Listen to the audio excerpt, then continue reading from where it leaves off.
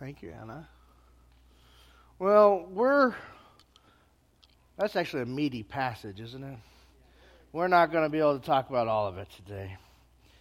And you guys can do some of your own work. You know that stuff. Ooh, that's a nasty four-letter word. We're going to focus in on the law today. Paul focuses in on the law. He's asking a question, because law is one of the primary themes in the book of Galatians. Freedom and law. Those are two primary themes in the book of Galatians. And Paul is addressing an issue that is arising because of the teaching that Paul is going through. He's teaching that we don't need the law. Remember we talked about last week? We don't need the law. You don't have to be a Jew first, then a Christian. We don't need the law. Law does not save you. You cannot work your way into heaven. You can't follow the 613 rules of the Bible found in the Old Testament, and it's going to save you. So the question then becomes that Paul is addressing in this verse is, then why is it there? Because even in the Old Testament, he's not making things up. He said he points to passages, especially Abraham, if you read, that says the law never did save us. It was all through the grace of God. The law never did save us. And Israelite people, the Jewish people, knew that at some points and forgot that at other points. Read the book of Isaiah, where they forgot that and they started focusing in on the law and not the grace. And you have passages like, I'd rather your heart than your sacrifices, because they were focusing in on the law. And so when we look at this passage, out of all the things we could unpack in that passage, we have to ask the question, the same line of thinking that he's on is, if the law has nothing to do with my salvation, me 3,000 plus years since its writing, why is it in there still? Why do we even have those laws?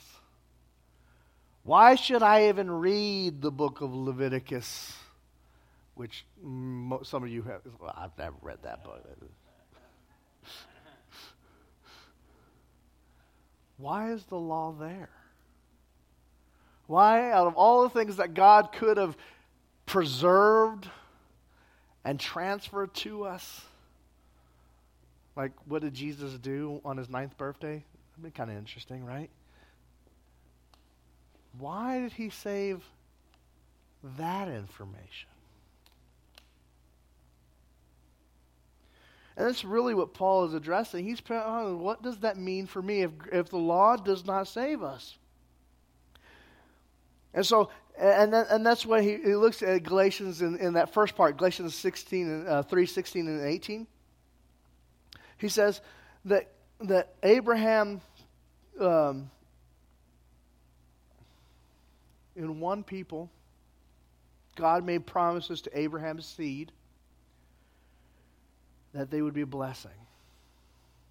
Now he's taking this passage from Genesis chapter 12 and Genesis chapter 15. And when you go read those passages, you'll see that God makes a covenant, a legal agreement with Abraham that requires nothing from Abraham. It isn't like he said, well, Abraham, if you do this, this, and this, I'm going to do this, this, and this. That's not what he says in those passages. There are covenants like that in the Scriptures. Abraham's promise isn't one of those. Abraham doesn't have to do anything. God said, Abraham, I'm going to make an everlasting promise with you. I'm going to give you land, I'm going to give you descendants, and I'm going to give you a blessing. a redemption. And so he makes this promise with them. That they don't have to. And that's what grace is based upon, that's what our salvation is based upon, is upon this covenant that we don't have to do anything. That we were grafted into Abraham's seed, as Paul puts it.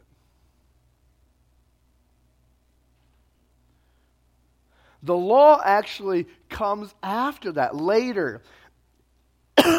After the Exodus event, remember when the Abraham, his descendants, they go to Egypt because of a famine, and then they get eventually put, because of the political climate changes in Egypt, and so they get put into slavery eventually, and they stay in slavery for quite a long time. They're not the only slaves there. No, they did not build the pyramids. Just got to throw that out there.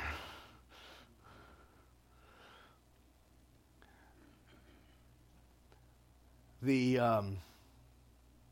Israelites will be there. In fact, when they're making bricks, they're probably making bricks for foreign temples. And they cry, God hears them and cries out and says that, and he frees them. And as they move from this place of Egypt,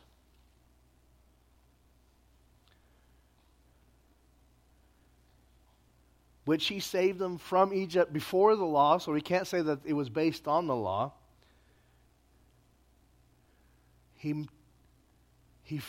They do create the law.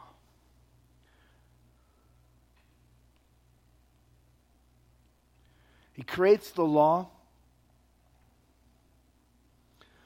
because you've got a nation that is coming out of Egypt, a group of people that have need to develop into a political nation. And there are rules that they're following to protect them. Notice what it says actually in Galatians 3, verse 24. I love this. This is one of my favorite lines in the whole thing. 24. So the law was our guardian until Christ. Our guardian. It was put there in those 613 laws were not just there because God said, well, I think you need more laws in your life. I mean, who doesn't need more laws? Apparently, we in the United States love them. I mean, how many laws did you follow or break just coming here to church? You said, I didn't break any laws. Well, did you drive faster than 25? Probably broke a law then. We love laws. There's actually, our law code is so complicated, no one can make sense of it.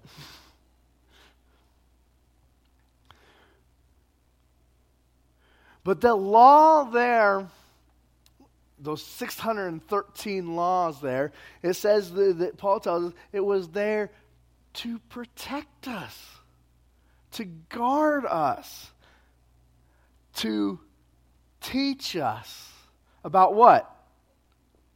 Guard us until Christ, until Jesus. So it's to teach us about Christ.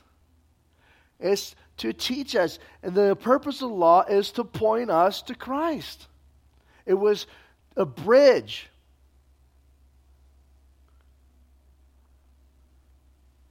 Where we were, and so we could understand Christ.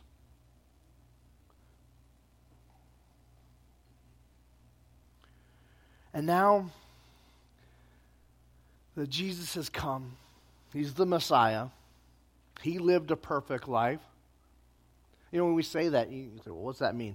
That means those 613 laws, he didn't break them. Something all of us have probably already done.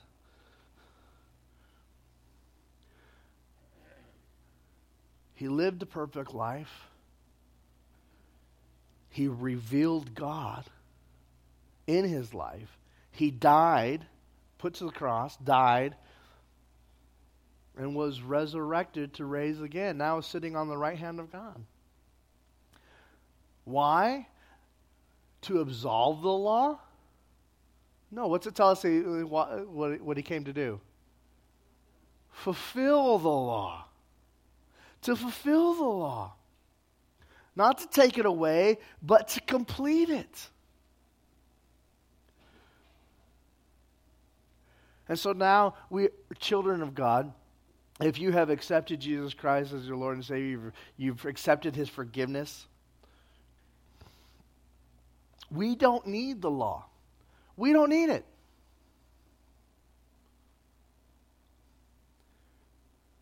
Because we have mercy. Because we have the Holy Spirit living in us. When we talk about Jesus coming into our lives, it's the Holy Spirit that comes and lives upon us, walks beside us, leads us, directs us.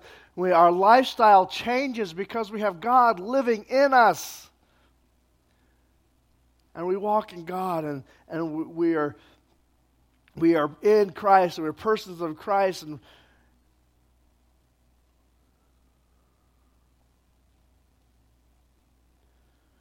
And because Christ is in us, we know that the law has not been absolved, though.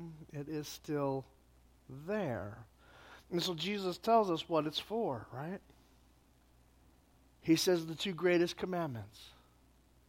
This is what the law is for now. Is to show us how to love God and love each other. He actually quotes two passages in the Bible, right? He quotes Deuteronomy 6, 4, and 5. Listen, Israel, Shema Israel, Adonai, the Lord your God, the Lord is one. Love the Lord your God with your heart, your nephesh, your I don't like the word soul here. Your being, that makes you you. I guess soul works. That's kind of the Greek idea. I don't know if it really works. It's that makes you you. Love God with all that makes you you. And with all your strength. And that's not really, that doesn't just mean, hey, I pushed a lot of iron, I love God with my weightlifting. That means I love God with all that I do. So in other words, this is saying, and we got to understand the mindset. Heart, we think of heart, we think of what, like our emotions, right? Like, oh, I love, my heart overflows. That's not what the Hebrew would have thought of. They would have actually considered the heart was more like where your head is at.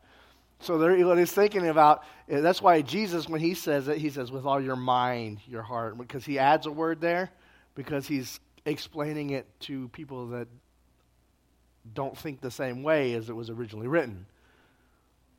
Because time changes the way we think, the way we use words. And so he says, so it's love God with your mind, with your that which makes you you in all your actions. So with your everything, love God. And then he says, and then he quotes from Leviticus 19:18. Part B. He only quotes part B. But love your neighbor as yourself. He says, the whole thing is, do not take revenge or bear grudge against members of your community, but love your neighbor as yourself. I am the Lord. That's where Jesus is quoting from. So Jesus, we know that it isn't necessary for us for salvation for the law, but he tells us this is what it's for. So what it's to show us to love God, to love our neighbors. How do we do that? And so the question then obviously becomes, and I get asked this all the time, well, which laws do I need to obey and which ones do I not need to obey, right? Because I read some of those and they don't match. I mean, I don't own any oxen. So I know they're not going to gore anybody. I mean, these laws were, when we ask that question, we're really asking which laws are relevant for us to today.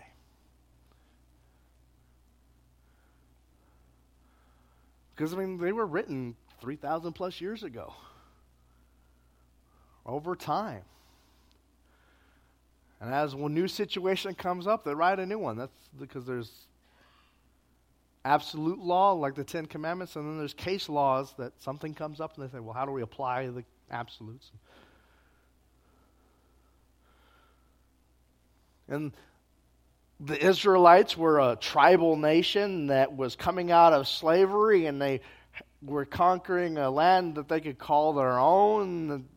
They were kind of reconquering it, I guess, and a land they could call their own, and they were, Yahweh was the king, and then there's another king that's supposed to follow after Yahweh.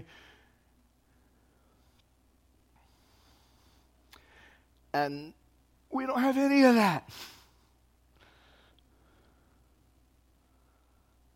So in part, none of it applies to us. Which ones? Well, you can't really follow any of them. We don't have a temple we're going to go slaughter cows to, and sheep and doves. Though it is legal here in the United States, as long as you're not cruel to them. You can slaughter animals. It is legal.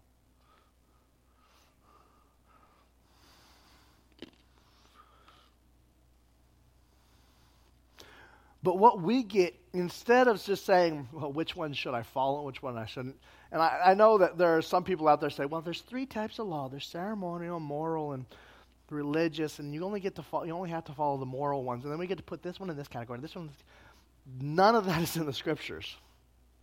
And this stuff we've tried to put together so that we can try to understand which ones do we get to, because we like the easy way out. Here's the hard part, is we don't get to just say, well, do I have to follow this law?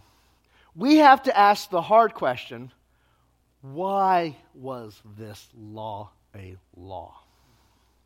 What was the wisdom behind this law?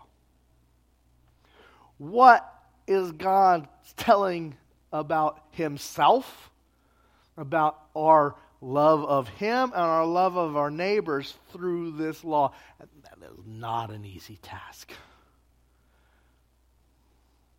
That's why it's called meditation literature. Because we're supposed to be meditating and determining which laws we're supposed to follow and why is a thing that will take you your life. Because you grow and you learn and you meditate. Because when we look at these laws, yes, in part, none of them apply to us, but in part, all of them apply to us. Even the ones you don't like. Because we get the task of asking, what was the wisdom behind it? Why was this? And so we get things like we got to do the work and say, well, what was it for them there? And how does that bridge to now? There's whole fields of studies on that. Because he didn't come to abolish the law, but to fulfill it. And in Jesus, we can see the law with wisdom. And so as you read, we'll say Leviticus, though that's not the only place laws are found, right? As we read Leviticus, which is written to the priest, we see that Christ came to create a nation of priests. All of us are priests, and therefore all of those laws apply to us, and none of them apply to us. Because we're not sacrificing animals, and we're not working at a temple or a tabernacle, and we are the temple tabernacle. And so we have to ask ourselves, how does this What's the wisdom behind it? Why was it a law? What was God doing? And we got to say, well, what was happening? And we can make up things. We see our temptation is to say, well, we put our moral and Amerocentric point of view on the scriptures and say, well, of course he was doing it because God loves America. Well, God loves the people of America, but America is not actually even in the scriptures. We get to say, well, why was he doing it? What? And how does that change my life?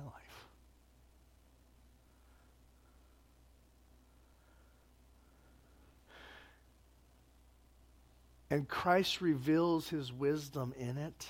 In the scriptures, we read Christ, we get to see how he reveals his wisdom. He'll say passages like, you have heard it said, where he points to Old Testament passages. He said, but, because he's looking at the wisdom behind the passage. He's showing us how to do this.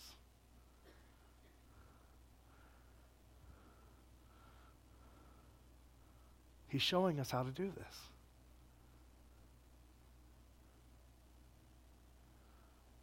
Because he's looking, what is the wisdom? And we don't get to make up laws. We don't get to make things. We don't get to even we get to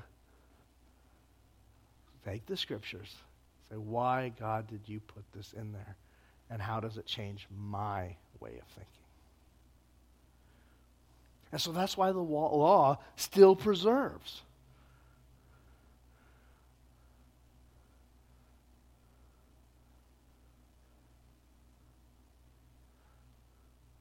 Because there's wisdom in it.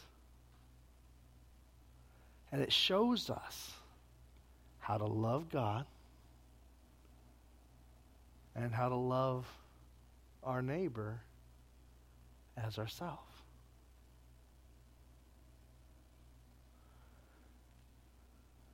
And so as our next steps, our challenge is that as we seek to understand the law, and we read our scriptures, because all of you guys are good Bible readers. I know you guys are. We're Bible listeners. I'll be honest with you, I listen to it more than I read it.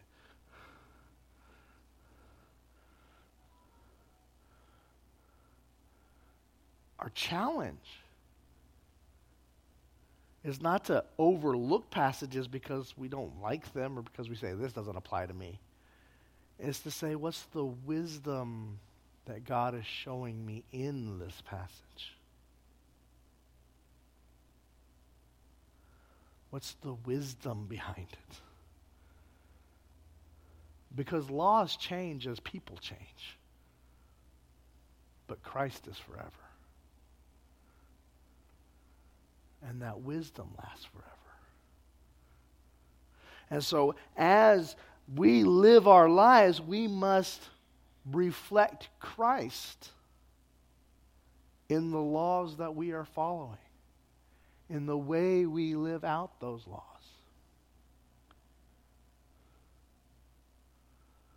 I guess the question then becomes is, are we? And I'm sorry I don't have an ABC 1, 2, 3 for you today. I have a challenge to continue to study, to learn about the people that we are studying, and to ask that hard question, what's the wisdom behind this? As I want to be more like Christ. Loving God with all that I am, and my neighbor as myself, because I was first loved. Father God, I praise you today, Lord. I thank you. I thank you for the law. Lord, don't always understand what's going on in it.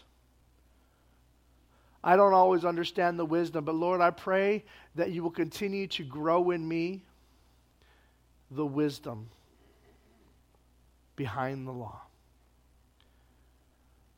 Lord, I pray that you give a passion for living out wisdom in the lives of your congregant, your people. That we may focus in on you, not get caught up in legalistics, but we want to serve you and love our neighbor as we love ourselves. So we praise you, and we worship you, and we ask that you move within us and give us wisdom to follow after you. In Jesus' name I pray. Amen.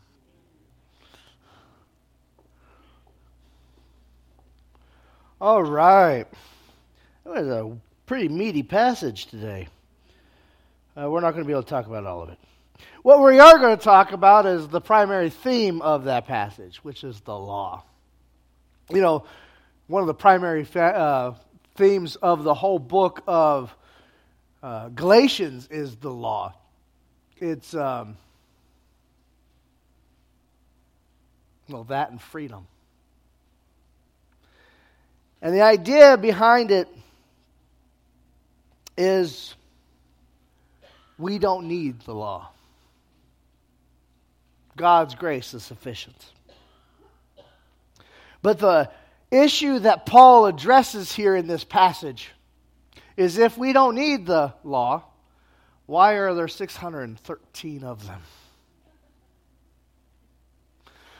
Why, all the things that could be transposed over the hundreds of years, thousands of years that the Bible was written, why did the law get preserved?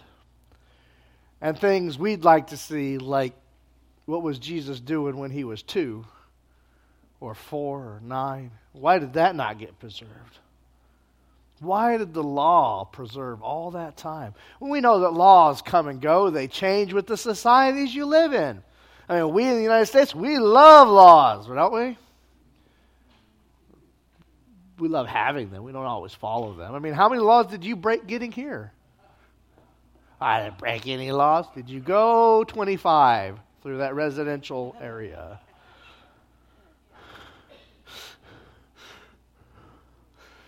Was that a sliding stop I saw? That's what stop means, right? Slide through on purpose.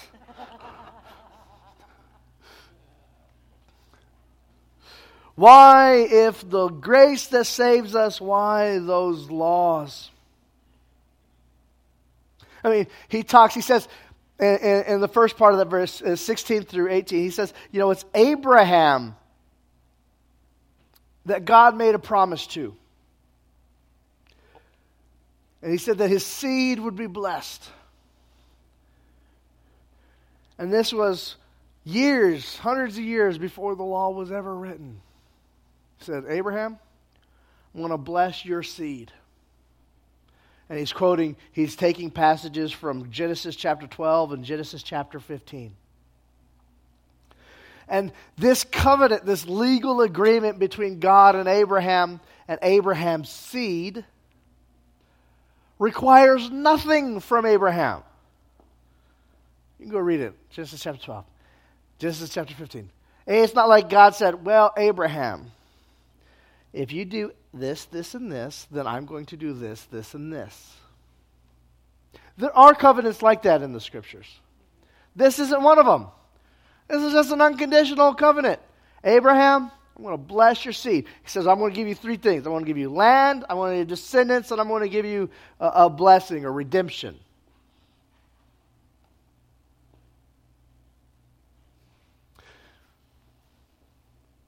No matter what you do, I've chosen to bless your seed. No matter what they do, I've chosen to bless your seed. It's unconditional. It's everlasting.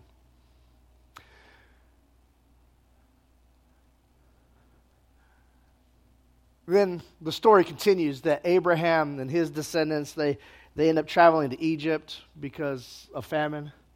And then the political atmosphere changes in Egypt while they were living there, and they become slaves.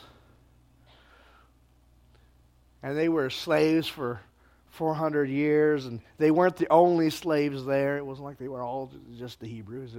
There were other slaves there, and they were part of a larger group. And no, the Jews did not build the Great Pyramids.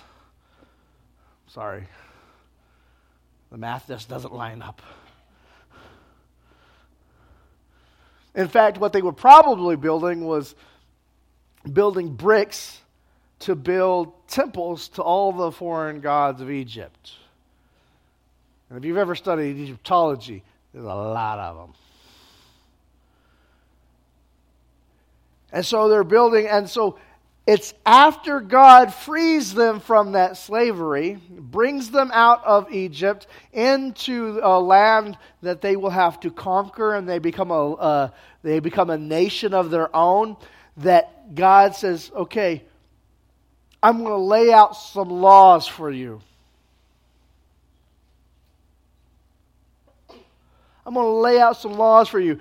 This was a tribal nation. That means they had 12 different tribes that were loosely associated into one nation, and eventually they're going to become under a king that's going to unite them as, all under the banner of Yahweh, of God. I'm going to bring them all together. And that's when the law was given. And you had two types of law. You had one that was absolute, the 10 Commandments. And you had laws like that were case laws. Something happens and they say, well, how do we deal with it?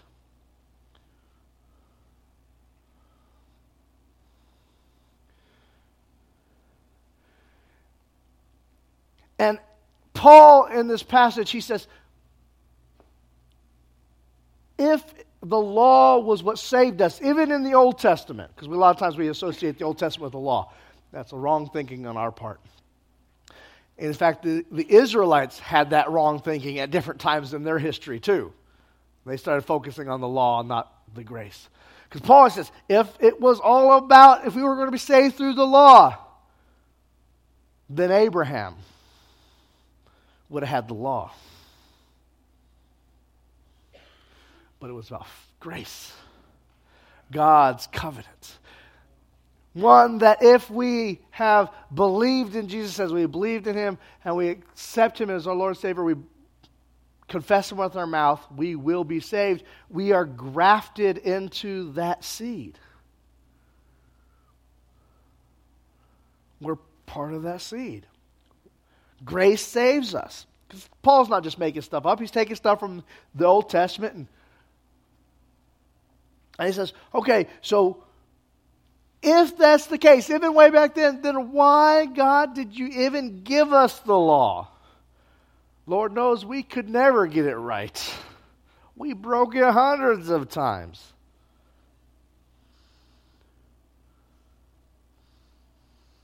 I like Galatians chapter 3, verse 24. I think it says it the best. So the law was our guardian until Christ came. Until Christ. That we may be justified by faith. The law was our guardian. The law was not there to punish us. The law was not there to keep us with the iron fist so you may be thrown into jail. And Jesus didn't even come to abolish it. What's Jesus say He came to do? Fulfill it. Complete it. He says, I've come to complete it because the law was not bad. It was for a guard for you, to keep you safe. It had a purpose. It was to build you up, to complete, to keep you from safe and keep you on a path that leads to righteousness. Its purpose, the law's purpose, was to guard you until Christ. And because it's until Christ, that means all of the law points us to Christ. All of the law points us to Christ.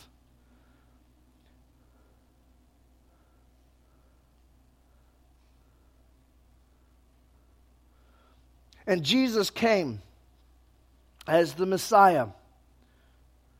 He lived a perfect life. What does that mean, lived a perfect life? That means he followed the 613 laws that people messed up all the time. He was the perfect Jewish life.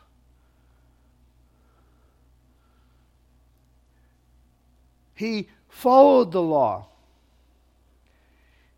He revealed God. He says, I'm going to reveal who God is by living a life that reveals God, by teaching. Jesus died. And on the third day, he rose from the grave and is now seated on the right hand of the Father, interceding on our spot. Why? To fulfill the law. Not to take it away, but to complete it.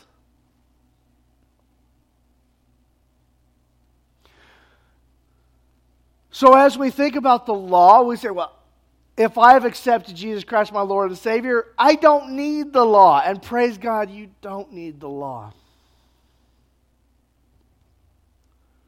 Because it's in Jesus.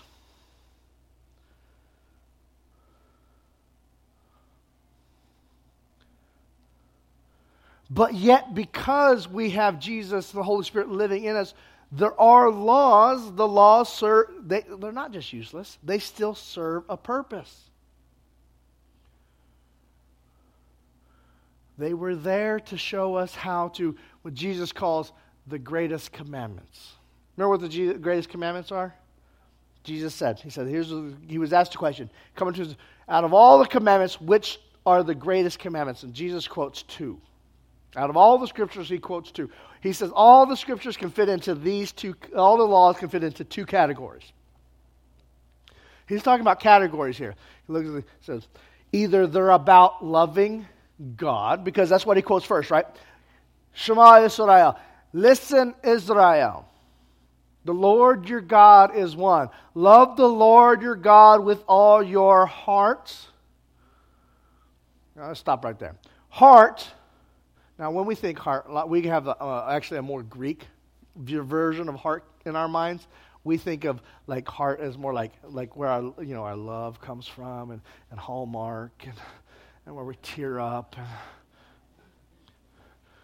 See, the Hebrews, when that passage was read, that was actually here in your bowels. Heart was more where they thought like your mind was at. It would have been more like your mind. That's why Jesus, when he quotes this passage, he actually adds your mind to it, because the words have changed. What this meaning has changed over time, because words change. Don't believe me? Think about what the young people are saying today. Some of you are like, I don't understand it at all. And young people, think about how your parents talked. You're like, I don't understand it at all. And there's a disconnect between what our words mean. And so Jesus adds words. So his heart is like where your rational side comes from. Is with all your heart, with all your, and I guess the word soul works. I don't really care for it. The word there is nephesh, and it's a Hebrew word that means the thing that makes you you. So love God with your heart, and love God with that thing that makes you you.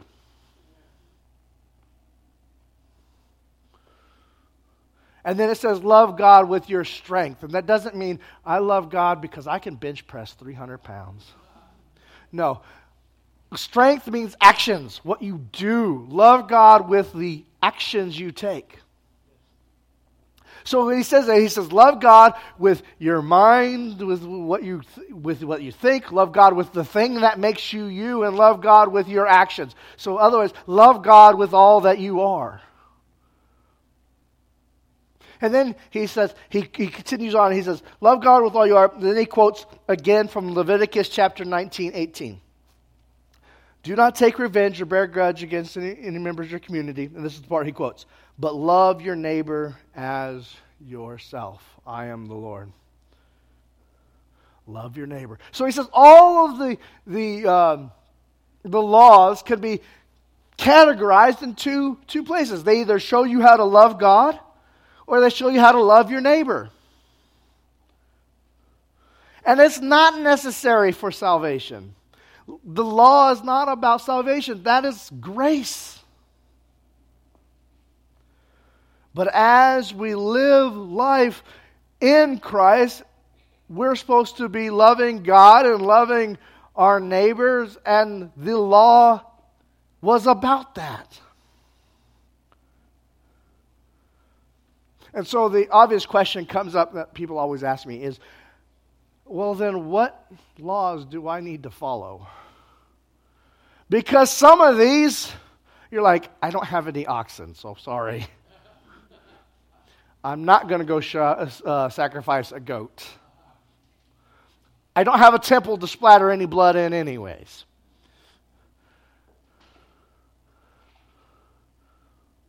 I don't know where the Ark of the Covenant is, though some guy just released that he thinks he found it.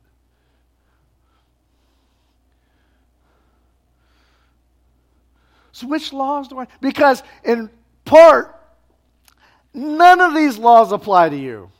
You do not live in Israel 3,000 plus years ago. Times have changed since then. The law doesn't even talk about what you're supposed to be doing with your cell phone.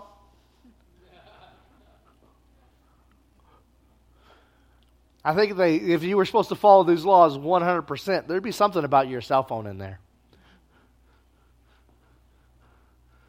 So in part, none of these laws apply to you anymore. But in part, all of them apply to you.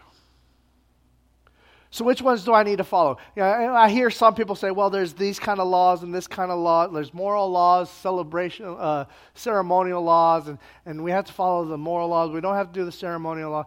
You know what that is? That's us trying to make sense of something without doing the work. Because all of the laws, even the ceremonial that you don't have to follow anymore, apply to you.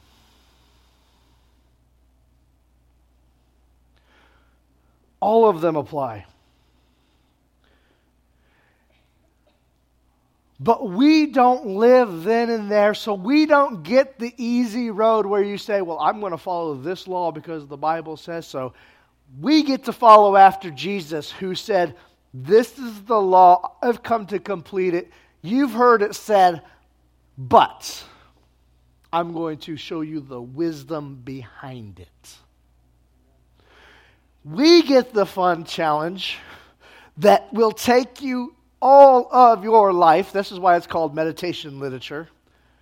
It's not a ABC rule book. You can't open it up and say, well, here's the laws 1, 2, and 3, because we don't live in that time period. We get the fun chance of saying, what is the wisdom behind this passage?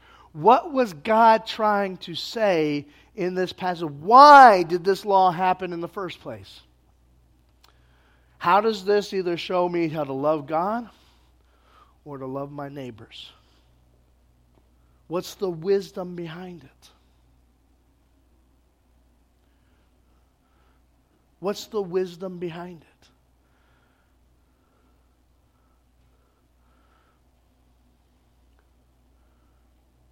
And that's a challenge.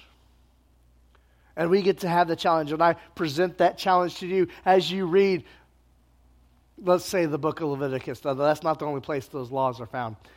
We got Deuteronomy and Numbers and Exodus. And let's say Leviticus. As you read the book of Leviticus, and I know you guys are reading it or listening to it because you guys are people of the Bible. You like to read the Bible. I know you guys are hitting your goal of at least 4 times a week. I know you guys are there. If not, that's your New Year's resolution right there. And you're reading Leviticus and you're like, well, none of this applies to me except that I was called to be a nation of priests. I'm called to be a priest because Jesus created a nation of priests and we are part of the priesthood. But I'm not going to make sacrifices at the temple. Wait, I'm the temple. What's the wisdom behind that? how does that law show me how to love God or love my neighbor? Because he didn't come to eradicate the law. He came to fulfill it, to show us how to live it. So why the law? Because all the law is wisdom in how we're supposed to live our lives in the wisdom of God, to love God and love our neighbors. It's not 1, 2, 3 ABCs, though we love those kind of things, don't we? I mean, you go online. Well, let me show you in 6 easy steps. I mean, those are the ones that get the clicks, right? And then you get in there and you're like, well, episode 6, that's like 500 steps there. I don't know. Because life isn't about ABC, 1, 2, 3s. Life is messy. It's hard. It's not easy, and it's not going to be easy. And at different points in your life, it's harder, and at different points in your life, it's easier. That's how life is. And when we pretend that it's always easy, we lie to ourselves, and we lie to others, and we make people think that their life, why isn't my life easy like that person is? Well, their life isn't easy, they're just pretending. Life is messy. Life is messy, and it's hard, and it's difficult. But how we apply the scriptures, how we apply the law, is we take and say, okay, I know this passage doesn't apply to me in a literal sense, or in a, I do not have any goats or doves I have to buy in the... But what's the wisdom behind that? What are they talking about there as I say I'm going to love God? Because those passages about buying doves are about showing your devotion to God, about loving God with all your actions and your money. And as we strive to make sense of the law, we must be reflecting Christ in the law. So if you've got some kind of law going on in your head and it's not reflecting Christ's teachings, then it isn't working. It's about following the law and reflecting Christ in those. The wisdom behind those. And Christ shows us how to do that. He says, go read those passages. He says, you have heard it said, but... And notice what he does in those passages, and there's too many of those, I'm not going to read all of them. What he does in those passages is he says he takes the law and what it has become, and what another commentary has said, or another pastor has said, another rabbi has said, and he says, this is good, but let's take the wisdom out of it and let's apply it to today. You've heard it said. Love your love your enemy. Love your friend. Hate your enemy. But I said we need to love our neighbor, which is everybody. You've heard it said. You've heard it said. Go read the Sermon on the Mount. He does this all throughout the Sermon on the Mount. He takes Old Testament wisdom and he applies it to them today, taking the wisdom in it. And that's what it's about. It's about taking that wisdom. So as we think about what our next steps are, we have to think, okay, I'm striving to understand, one, the scriptures, the wisdom behind that, which is not easy. So I have to be in prayer, studying the scriptures. I have to be studying. And yes, that does mean I have to do the dreaded 4-letter word, work. Is it necessary for your salvation? No! Christ is going to save you because of His grace. But if we want to understand the Scriptures, like we all say we want to do, right? We want to live it out. You're going to have to do the work to say what was going on then. We love putting our American-centric worldview on it because God loves America. And that's in the Bible, right? No, America's not in the Bible. God loves the people of America because God loves people. And we love putting our points of view on it, but that's not the challenge. Is to say, what was it for them? What's the wisdom behind it? What were they thinking? And we're ever evolving this. We're ever learning and changing and growing. And if you say, well, I've never questioned a Bible passage in my life, well, then you're not really wrestling with it.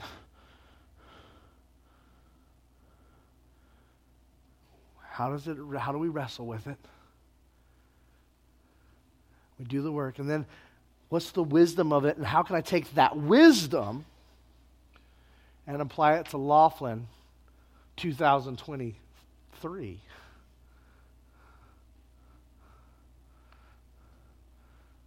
How can I take that wisdom and apply it?